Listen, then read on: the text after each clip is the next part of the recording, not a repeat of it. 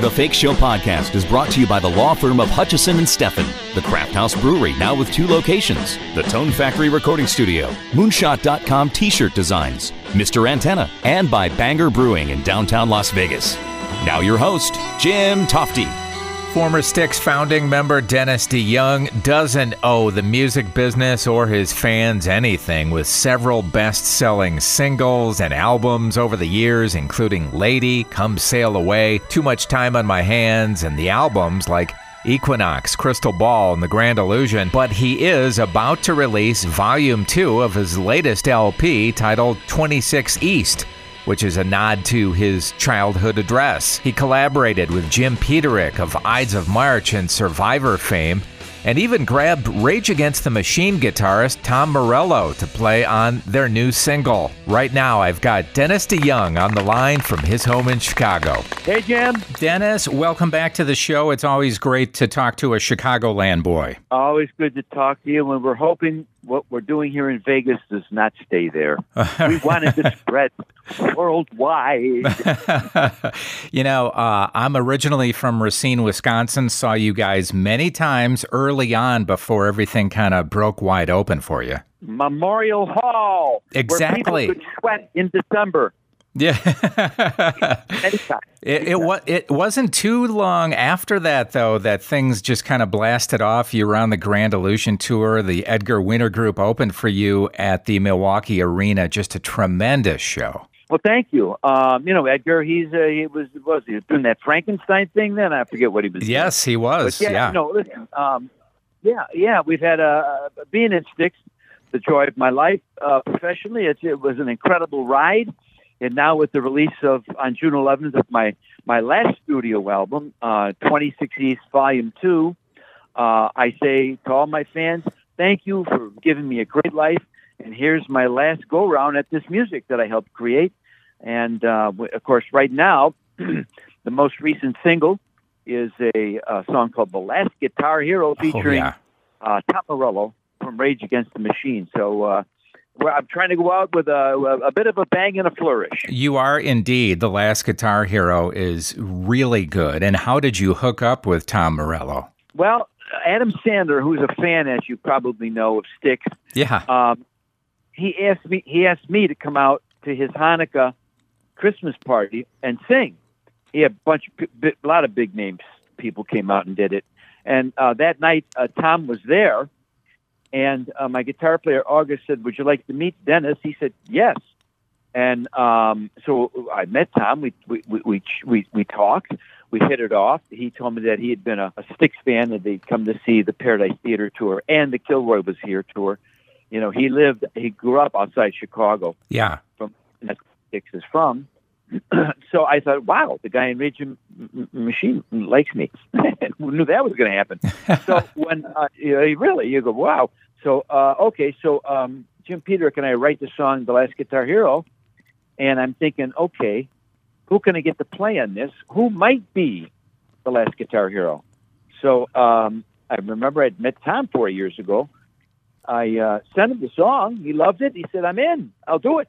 Just like that. So that's so great. Yeah. Tom has such a distinct style. You can hear, that it is Tom Morello playing, but also people should consider the fact that you sound as good as you ever have. And Dennis, it's interesting because I recently talked to Colin Blunstone of the Zombies, and he reminds me a little bit of you in that his voice sounds as good as ever. He's a guy who never did drugs. He never smoked. And he also trained with a Broadway coach back in the day, which I guess has taken him far. It just reminded me a lot of you and your style. Well, I think the secret ingredient there is to respect the gift you've been given.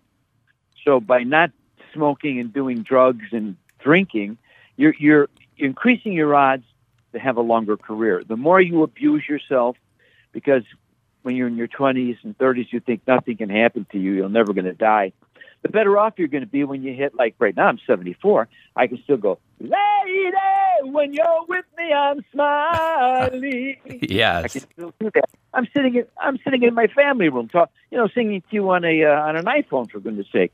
And that's only because if you get something in life that's of a value to you, you should really respect it. Yeah, and by the way, on the new album, Dennis, I really love the song "Your Saving Grace." The thought of it reminds me a little bit of "What Is Life" by George Harrison. Well, you're a smart man. That is my favorite song on the record.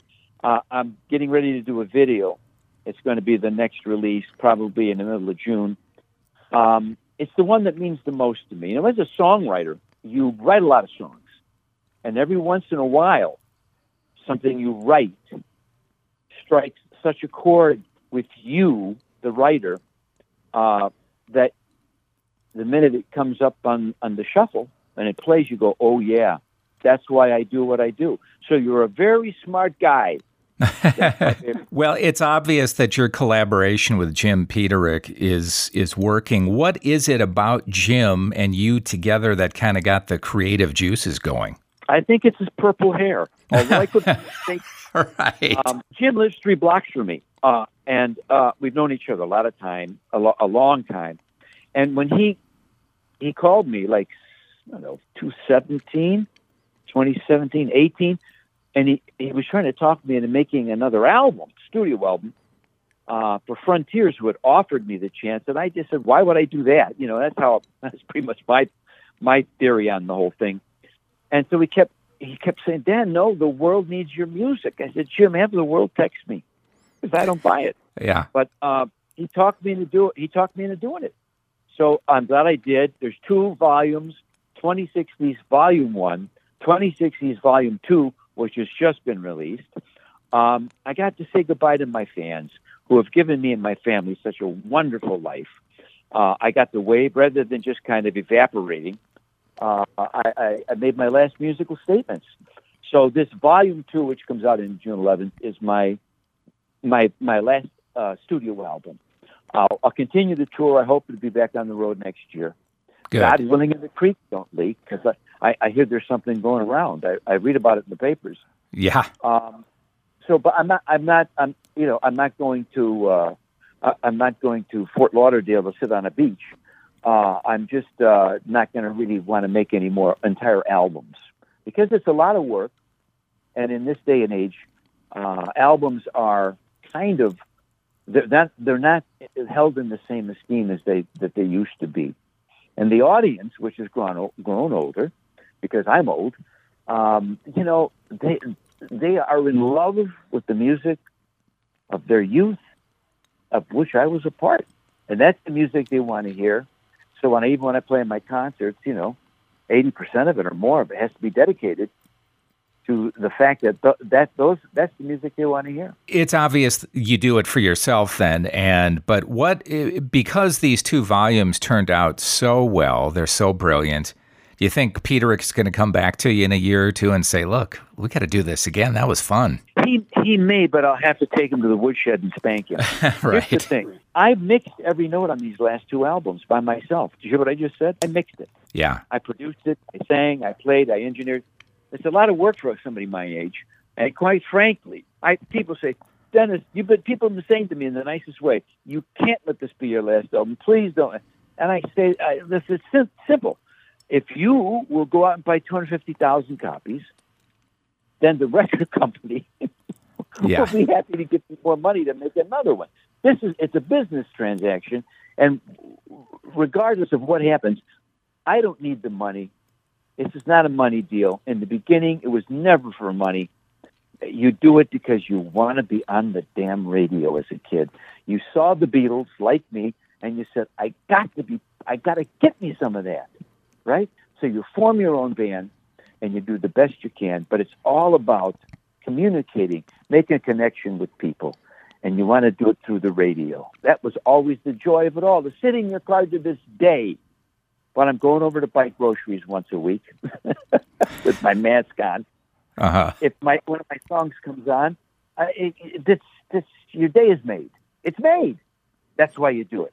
If that can't happen anymore, the ambition that you have at 20 is not the same at 74. By the way, when you and JY put Lady together, what was it that WLS saw and eventually broke that song that no one else saw? Because you had a lot of turn downs with that one, right? Well, I wrote Lady for the very first Styx album, and the producer of that album, in his infinite misjudgment, said, "We'll keep it for the second album." Now, I wasn't a songwriter per se. I was in a cover band. So Lady was the first song I ever wrote by myself and sang on a record. And when it first came out, it was a complete stiff. Only 3 stations played it. So 2.5 years later, WLS decided they were going to play the song. And it was a complete and total shock. But they played it. If they hadn't have played it, if they didn't take that opportunity and risk, I wouldn't be talking to you on this phone. You'd have never known who Styx was. We'd have evaporated into the ether after our 4th album because we just hadn't had any record success. You know, like I tell people, what does it take to be successful? I said, dumb, stupid luck is a really important commodity ingredient in it. You should have some talent. You should be willing to work harder than everybody else. But you need the universe to spin in your direction. And it did. And that's why I'm still here talking to you. By the way, Dennis, before I let you go, back in the day, one of my favorite albums by Styx was Equinox. But did it do well in the States? Because it almost seemed like it disappeared not too long after it was released. But what a great album. It was our breakthrough album. After Lady was a hit, I knew what the people wanted from Styx. I didn't always. But they made Styx 2, which I wrote 5 of the 7 songs on, made it gold. And they made Lady a hit. The fans did. I said, oh, this is what they like about us. So we put together Equinox under my direction. I'm a songwriter and lead singer on 7 of the 8 tracks. And I love the record. And then when it came out, we were with A&M Records, our first record with them. A&M really kind of dropped the ball on it. We sold around 350,000 copies, which was very respectable in those days. But it didn't do what I thought it was. And then we recorded Crystal Ball, and it did less. And then Grand Illusion with Come Sail Away broke the windows, opened the sash, threw out the doors, up the chimney we went. And then people went back and found the Styx catalog, and my friend, Equinox is down over 2.5 million copies. Yeah. So it was just, they call it the music business for a reason. There's music, and then there's the business. If people don't know of your music and aren't made aware of it, you don't have a chance to succeed. Dennis DeYoung's Last Guitar Hero and Isle of Misanthrope, all on all the streaming services. The album 26 East Volume 2 out June 11th. And, we hope to have you back here in Las Vegas sometime soon, as long as you're touring again. We always love to see you, Dennis. And good luck with everything. It was great catching up with you. Thanks. And we're looking forward to coming to Vegas and staying, but not too long. You got that right. All right. Thanks, Dennis. Bye-bye. Bye-bye. Like Dennis said, he doesn't need the work, but man, when you've got a voice that sounds as good as his still does, we're glad that he's going to hit the road again soon. Remember, 26 East Volume 2 is coming soon. That does it for this episode of The Fake Show podcast. Thanks so much for listening. I'm Jim Tofte. I'll see you next time. Listen to The Fake Show anywhere on SoundCloud, Stitcher, iTunes, and thefakeshow.com.